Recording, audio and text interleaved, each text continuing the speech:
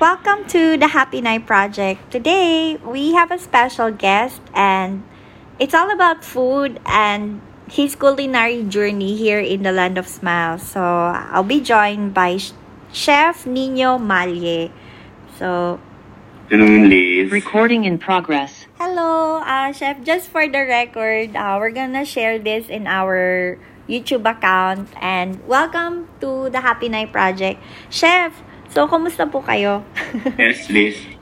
Yes, I'm good. Please, thank you for the opportunity also and to the viewers. Sobrang proud. Thank you. Sobrang nakaka-proud kasi kayo, Chef, dahil noong 2018, nanalo kayo ng gold sa Thailand International Culinary Cup. Paano po yun nangyari? Paano kayo sumali doon? Parang gaano kayo katagal nag-prepare? Yun po. Pwede nyo bang ikwento? Yes, I was working at Avani Atrium here in Thailand before 2000. I started 2017 or 2017. Tapos yung yung executive chef ko, talaga siyang nag-push sa akin kasi sa hotel medyo every week meron kaming catering for the owner of the hotel, and then we do most likely fine dining over there. So nakita niya siguro yung potential. Actually ayaw ko, pero talagang pinush na ako na sumali doon sa International Thailand Culinary Cup. So pinalad naman. Bali cold plated desserts for professional category. Tapos yung nung nangyari yon, marami ba kayong kalaban? Oo, bali whole Thailand yon. Lahat ng hotels from 4-star to 5-star hotels. So parang ang nangyari nun, sumali kayo dahil dun sa friend mo. First time mong... Yung executive chef ko siya nag-push. Maganda To represent the hotel, yeah. The hotel. Maganda yung may ganun na dynamics, no? Yung nakita nung kasama mo na yung potential mo, na ganun siya ka-confident na, huy, sige, lumaban ka. So, how did you feel? Ano yung na-feel niya nung nanalo ka after? They're so proud, and I was so proud to myself also. First time kong nag-compete dito sa Thailand, so pinalad naman. So, thanks God. Matagal na ba kayong nag-plating? Paano ba nagsimula yung pagiging chef nyo? Bale, ang totoo before we came here in Thailand, nag-put up ako ng small restaurant sa hometown ko, sa Naga City. Oo.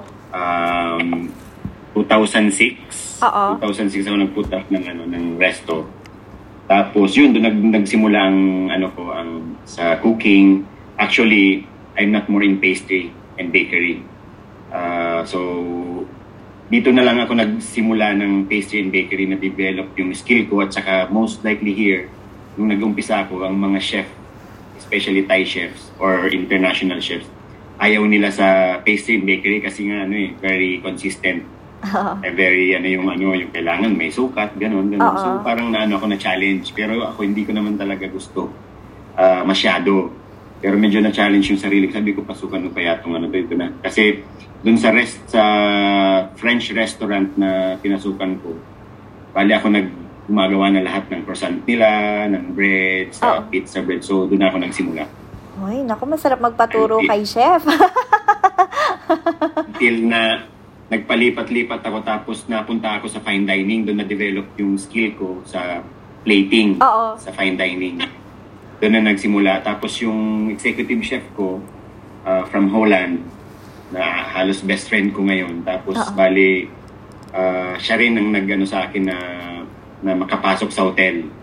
Nakita niya rin yung skills ko doon. Tapos doon na din na-develop kasi yung napasukan ko talagang high-end na fine dining, kumpleto ng gamit, complete mga bago, high-end yung gamit nila sa fine dining. So, doon na-develop lahat ng mga ingredients, mga bago, modern. Kaya doon ako na-develop sa So, skill ko. sa passion mo, tapos maganda din na maganda na matrain ka din sa pinuntahan mo kasi mag-a-up yun ng skill sa'yo eh. Magandang learning yun. Yes. Pwede bang sabihin kung Yes, ano that's yung true. yung French restaurant na yun or bawal? Hindi ba pwede? Okay lang kasi bali ano siya, Mavericks French resto, fine dining restaurant before. Dito sa Thailand? Thailand sa Sukhumvit, sorry, 21 or 19. Oh, yan ah. Ma-check nga. I hope ngayon mas maayos naman yung kalagayan na mo kasi I know na despite the fact na may pandemya, pero surprisingly you're still connected with a hospitality industry, tama? So Bali talagang sorry. Yan yung list. Go ahead. Okay, bali marami talagang naapektuhan itong COVID pandemya. Tama. Kami apektado rin kami. Nawalan ako ng trabaho for 1 year. 1 year lagpas na. Oo. Bali talagang tinanggal kami sa hotel kasi nga wala, syempre, close yung hotel. Anong gagawin mo doon? Syempre, wala ka namang gagawin, walang guests, outlets were closed. So, ang ginawa ko, kasi medyo may ano rin na, kasi matagal ako, 6 years ako sa 6 years, almost 7 years sa minor. Oo. So, ang ginawa ko, nung nawalan ng trabaho, bumili ako ng malaking oven at saka dough mixer. Gumawa ako ng mga tinapay dito sa bahay. At luckily, meron namang nagustuhan nila lahat ng tinda natin na mga tinapay, pandesal, Spanish bread, Filipino breads. So, meron kaming resellers. Actually, ngayon nagtatanong sila kasi may trabaho na ako, diba? So, nagtatanong sila kung sino na nagagawa. Sabi ko, let's say, during my day off, if I can try to do the breads. But, let's see kung makagawa pa.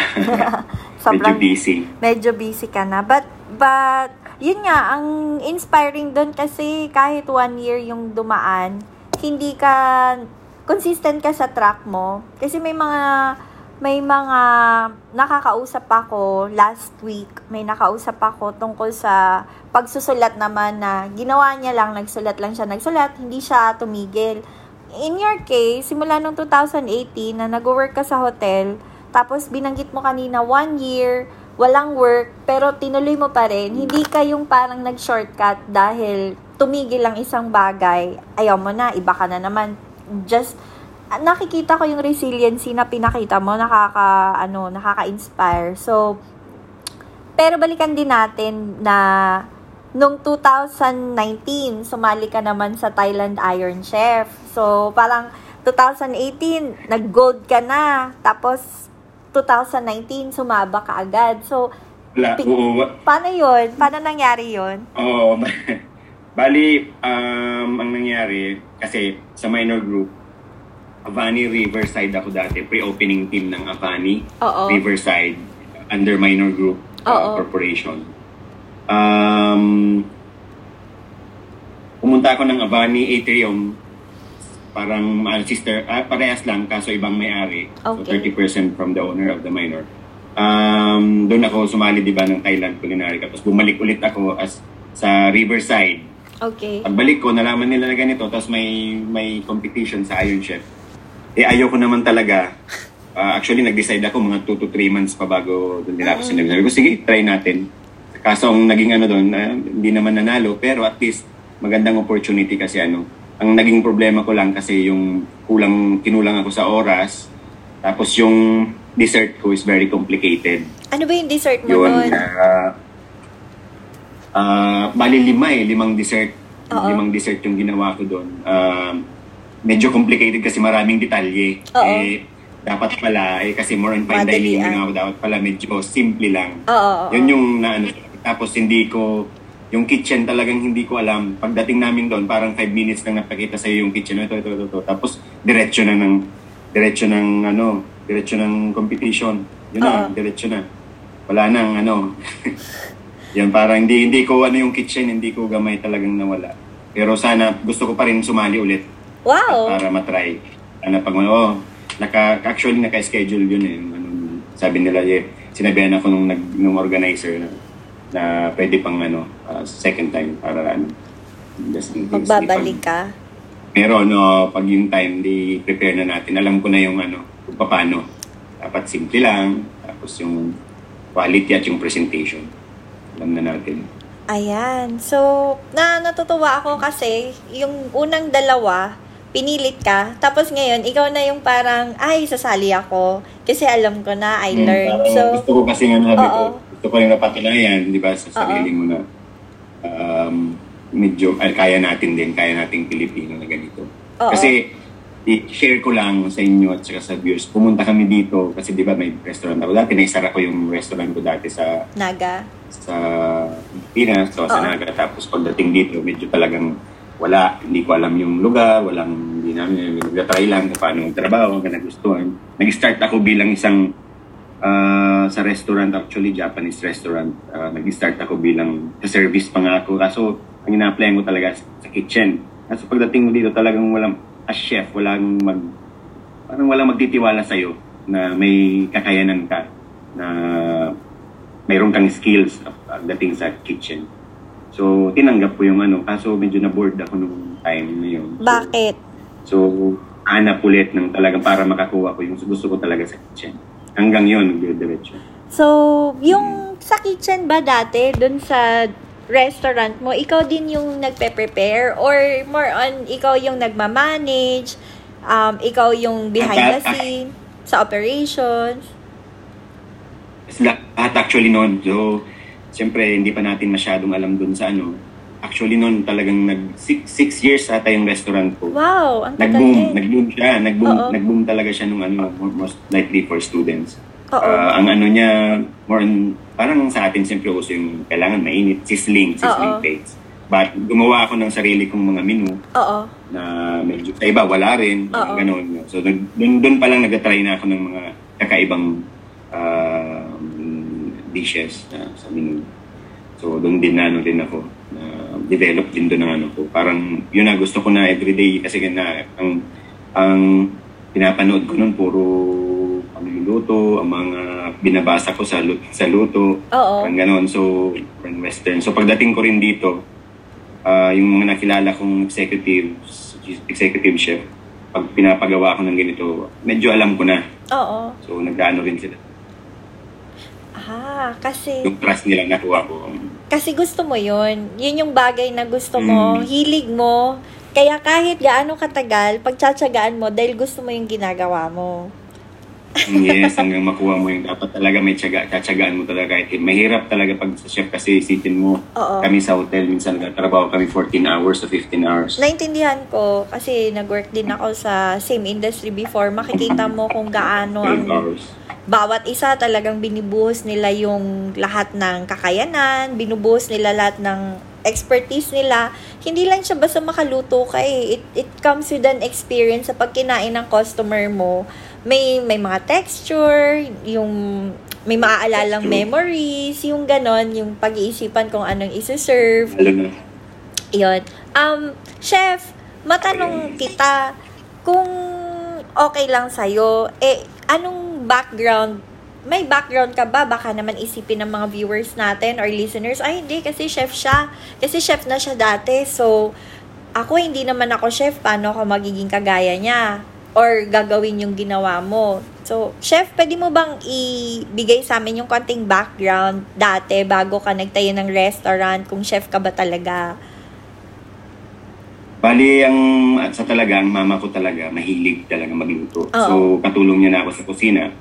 Bata pa lang ako siguro, ang dad ko basta elementary ako. Tumutulong na ako sa kanya sa kusina, ako palagi ang tinatawag. So, doon na nagsimula yung yung hilig ko sa pagluluto. Hanggang siyempre siya. Tapos yung niya pa, yung parang yung gusto niya talaga magkaroon ng restaurant. Tapos sa family, ako yung nagkaroon. Yun ang pangarap ng mother ko. Hanggang sa nawala siya. So, ako yung parang nagkaroon ng resto. So, sorry to hear that. Naging mahilig din ako sa kanya. Sorry to hear that. Pero nararamdaman ko yung naano ko na nadadala ako kasi yung nanay ko mahilig din magluto. So parang yung legacy niya na kumbaga bukod sa hilig mo yon, nadadala mo din yun kasi hilig yun ng nanay mo. Naiyak ako. medyo nakurot mo ako sa part na yon. So yung nakaka-relate kasi ako yung magluluto yung nanay mo, tapos nanonood ka lang, tapos hindi ka makagalaw kasi siya yung expert doon. So, papanoodin mo yung ginawa niya. At saka hanggang ngayon, alam mo pa yung lasa ng spaghetti niya, di ba? Yung tama. Yung lasa ng patatin niya, yung mga Pilipino. Oo. Hanggang ngayon, yung parang gusto. Oo. Asa sa'yo na kaya mong lutuin. Oo. Ganun. Tapos parang nire-replicate mo. Ay, thank you, Chef. May tanong ulit ako. Ito, medyo controversial siya last week, no? Tinanong ko din to sa isa nating chef, yung nauna kong interviewin sa'yo, si Chef Easy. Tinanong ko siya, ano ba ang Filipino dish? If there's really one dish that would stand out worldwide, and it's a Filipino dish, what would it be for you? Her answer was kakanin.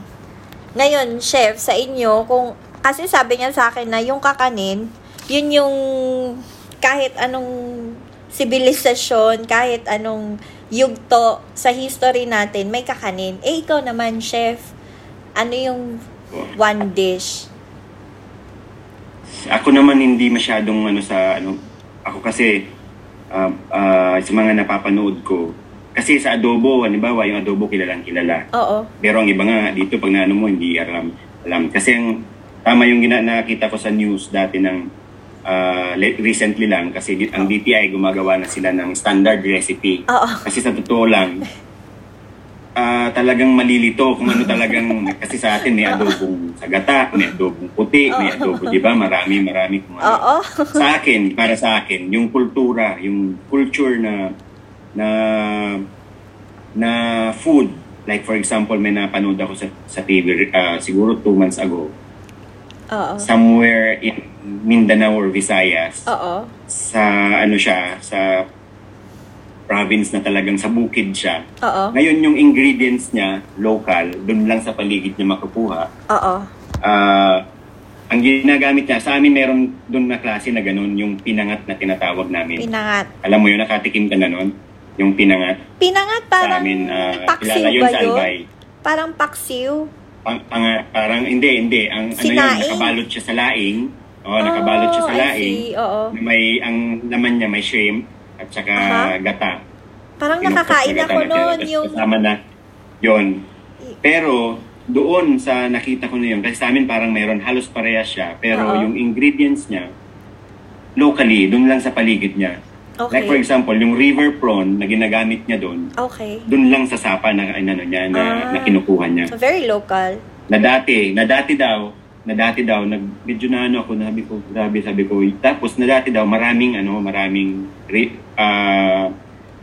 na prawn na nakukuha doon. Sa ngayon nahihirapan na siya. Na kumuha. So minsan kumukuha siya sa palengke, yung normal, yung shrimp na lang yung na lang na ang ginagamit niya. Pero nag-iiba yung lasa. Ibig kong sabihin dapat ang natin i-preserve. Yun yung natin. Tapos yung paano pagluluto nun. Kasi niluluto nila sa kawayan, pinapasok nila na may gata na may gano'n na. Yun ang tinatawag na kultura na dapat mapakita natin. Parang dito sa Thailand, makikita mo, ganun pa rin. May standard sila. Yung sinabing kapaw, parang ganun. Yun lang talaga. Pare-parehas. Ay, oo, no? I noticed na walang para makilala. Tama, no? Kasi tama ka dyan, no? Parang standardized test lang yan sa school, eh. May standard. Dapat ganun talaga. Kasi nahihirapan din yung mga food analyst or yung mag-aano sa atin kung ano ba. Kasi palagi na lang adobo. Siyempre. Kaso maraming adobo, Kaya dapat gumawa talaga ng standard. Dan parang pagkaisahin na lang natin, no? Kasi kanya-kanya tayo, eh. Parang ganun din sa atin na parang pambansang hayop, di ba? So, dapat isa lang yung sagot natin. Pero, para sa'yo, pinangat. para sa'yo, ang pambansang pagkain na may kultura, parang pinangat, ganon? Parang ganon. Hindi naman pinangat. masyadong ko. Pero sa akin yun, kasi ang mas gusto ko yung yung pinaglalaanan ng time, di ba? May ibabalot. I think, yung nakabalot pa mas yung gusto ko pa nga yung ganon. mga binuburo, yung mga binuburo, yung mga inaano natin na mga tawag nito na isda na Oo, yung... halos 12 hours natin sa tawag nito kuron, yung ang tawag nito sa Tagalog, Yung doon kalan. natin doon natin ilalagay. Oo. Di ba sa Batangas doon marami, May palayok. mo yung Oo. tulingan. Palayok, tulingan, tama. Palayok pala. Ayan. Di ba? Yun dapat ang mga natin, yung kultura. Yung Oo. matagal talagang hiintayin mo yung pagluto, Yung slow cook na parang hindi madaling ma-replicate na pag para perfect yung mga pati makakain mo, pati buto, yung tinik na. tinik. Yun. Ayan. Ay, Parang ganun. maraming pagkain ng Pilipinas, napakasarap naman talaga, no? So, sa'yo, pinangat. Marami po. Kay Chef Kakanin. So, hintayin ko yung ibang chef. Hopefully, maka-interview pa ako ng kasi ngayong August to ilalabas yung story natin. Hopefully, mailabas siya sa buwan ng wika. So, kaya nagtatagal tayo. And at the same time, Filipino food, ang Filipino culture na talagang gusto nating ilaban dahil nowadays may pandemya na sino bang mag-uusap tungkol sa kultura, pero dapat pa rin natin siyang iangat kasi pagkatapos naman ng pandemyang to, yung kulturang Pilipino mananatili pa rin. So, ano ba yung dadalhin natin pagkatapos ng pandemya? Isang bagay na maganda, isang bagay na magbibigay ng karangalan sa atin bilang Pilipino na pwede nating ipagpatuloy. So, may tanong ako. Eto, na-curious lang din ako. Nakita mo ba yung sarili mo, chef, na uuwi tapos magbibuild ka ng sarili mong brand? Or hindi, sa tingin mo dito ka na sa Thailand for a long time, dito ka how do you see yourself as a chef? Dito ka ba? Gusto mo bang ipagpatuloy yung career mo dito kasi unti-unti you're building your name, or gusto mo ba dalhin yung na-experience mo dito iuwi mo sa Philippines? Thank you for that question, Liz. Yun ang plano ko talaga, uwi sa atin. Tapos, maglalagay ulit, magtatayo ulit ako ng restaurant. Oo. Nakaplano akong And also, I am planning to maybe a small school to share my knowledge. Like a culinary school. Like a culinary school, siguro. Wow, that's nice. I'll support you, Chef. So, na natin. Alam nyo na, si Chef Nino, malapit na umuwi sa atin. So, at least now, we get to know the guy who plans to open a culinary school. So, maganda yan, Chef, kasi mapapagpatuloy mo mapapas mo yung technique. And then, another Nino will be born kasi may mentor na kagaya mo. So, may mentor ka ba, Chef? Para naman, marami. Dati, basta mga pinapanood ko Oo. Dati kalimutan ko na ngayon. Yung personal. Kasi medyo hindi na ngayon. Yes, my executive chef, Yun Chef yung nabanggit Bessie. mo. Oo. Yung French guy? Really my mentor. We are really friends. Ayan. Yes. No, not. It's not a French. She's from Holland. Holland. Ayan. Nako. Bongga yan. So, parang kahit ano na yung isipin ko, mayonnaise, kaya mo nang gumawa ng sarili mong mayonnaise, ganyan. Kaya mo nang gumawa ng sarili mong patisserie, macaron, baka naman. French macaron. Ayan. Baka pwede kang gumawa ng Filipina touch na... Ha? Pag mahilig sa matamis yun, Oo. madali natin matulungan. Oo. Ano yun? Full meal? Ano yun? Basta, yung mga masasarap. Full meal bread. Full meal bread. Ayan. Nako po. Tsaka focaccia. Mga... yes. Ay, sana magtayo ka nung yung panaderia culinary class. Yung kahit chef. Nandun naman yan. Magiging naman yan na Oo. Nandun yun, kumbaga, sa enroll mo kung anong gusto mo. Kasi siyempre kailangan may beginner din kasi hindi ka naman pwedeng magpumunta dun sa professional na level. Di ba? Chef, ako mag-e-enroll. Doon may beginner din dapat, na ginagawa. Pero at least, kaya natin, kumbaga, gusto ko rin ma-share kasi pag pumunta ka dito sa Bangko, grabe ang competition. Oo. Malaki ang competition lalo na pagdating sa pastry and bakery kasi ang iba internationally kasi mga from Europe, ang iba hindi naman sa pag-aano sa locals, yung knowledge din nila galing din sa ibang bansa. European. Oo. So, napansin ko din yun na although ang Thailand, sikat na siya sa gastronomy scene, pero marami sa local Thais na talaga nag-excel kasi they would really get out of Thailand, get out of their comfort zone to study other techniques, and then they would eventually apply it sa food nila. Meron kang matitikman na durian na kwasan, yung mga ganon na talagang maganda yung techniques, magaganda yung approaches, pero sarili nilang local flavors nila yung ginagamit nila, which is nakakatuwa kasi yun naman yung nagtatribe ngayon yung local. Any advice, because I know you still have something to do, baka galing ka pa sa work, magse-celebrate ka pa later. Ang sarap ng usapan natin, nakakagutom, chef. So alam mo na, chef, kapag magtatayo ka ng cooking class or baking 101, I'll be your first student. Sure, Liz. No problem. Naka-raise na yung hand ko. Ako talaga yung mauuna, chef. So, any advice para sa mga gustong magluto, gustong mag-bake, ano yung mabibigay mo? Ano yung mga tools na kailangan nila? Basic tool. Basic tools for me, yung talaga yung attitude mo, yung eagerness mo. Kung gusto mong matuto, kailangan talaga gustong-gusto mo. Hindi mo kailangan ng tools na iba, di ba? Ng equipment, na proper equipment. Actually, kailangan, pero may times, like for example, kami na nagtatrabaho sa hotel. Hindi mo basta-basta mabibili yung equipment hanggang walang approval ng GM, ng accounting, ng maraming pipirma. So, paano mo magugustuhan yung shape?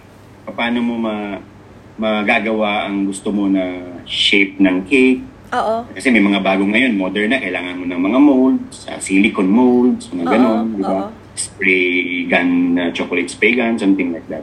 So, hindi mo rin kailangan ng ganung tools na kung talagang gusto mong magtagumpay, gusto mong matuto, kumbaga, tingnan mo yung nasa kitchen mo. Yun, doon ka mag-umpisa, simple, sa basic, at saka sige lang, walang tigil ng ng learning. Yun lang talaga ang tools pagdating sa pagluluto. Learning from different people, experiences. Yes. Yun ang tools, yun ang tama. Salamat, Chef. I learned so much from you today, and thank you so much for bringing so much pride sa ating mga Pilipino dito sa Thailand, and of course for inspiring us to do beyond what we thought is a plain hobby. Kasi sa'yo, your hobby is your passion, and now you're known for it, and you're doing great, serving food with your passion. So maraming salamat po. Thank you ka. So I'll see you around. See you around. Sana magkita tayo personally. I'll be, nabanggit ko sa'yo, di ba?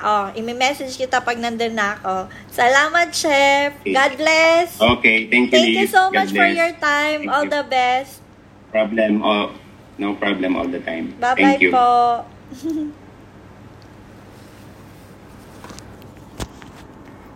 So, ayan. So, we were able to thank Chef Nino sa kanyang time. And once again, I'd like to extend my gratitude for listening to the Happy Night Project. My name is Lizette Zambrano. Maraming salamat po.